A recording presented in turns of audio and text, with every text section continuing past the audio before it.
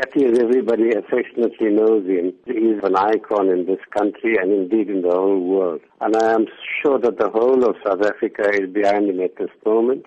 And they're all wishing him a speedy recovery, and so would many people all the world over, because he's made friends and he's got admirers, and he's hosted people at Robben Island over the years, and he's such a widely known person that I am sure everybody's keeping their fingers crossed, and it's been heartening to hear that signs are hopeful that he will make a recovery.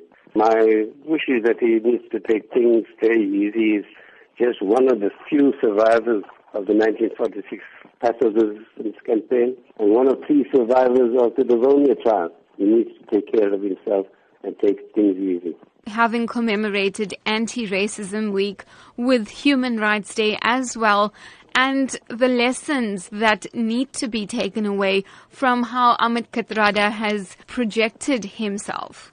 Even when he was sentenced to life imprisonment, always held the belief he was not going to be there for long. Unfortunately, it went on for 26 years. But he was always believed that his cause was a just one.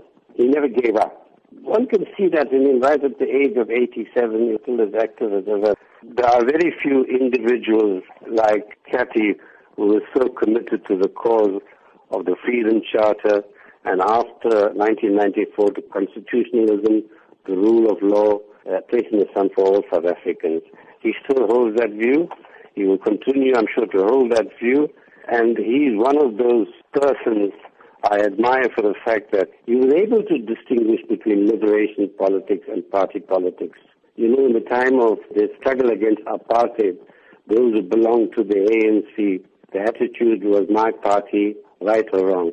Kathy, once we reached the stage of achieving a constitutional democracy, knew that party loyalty didn't trump everything else.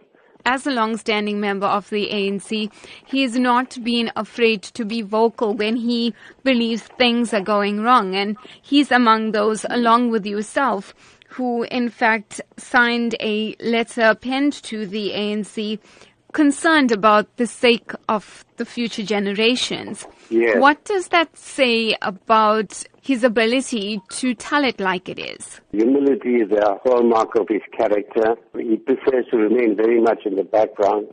But when the time comes for him to speak out on what I'll call the excesses of the ANC, the misrule, he was never afraid to speak out, even if it meant breaking ranks.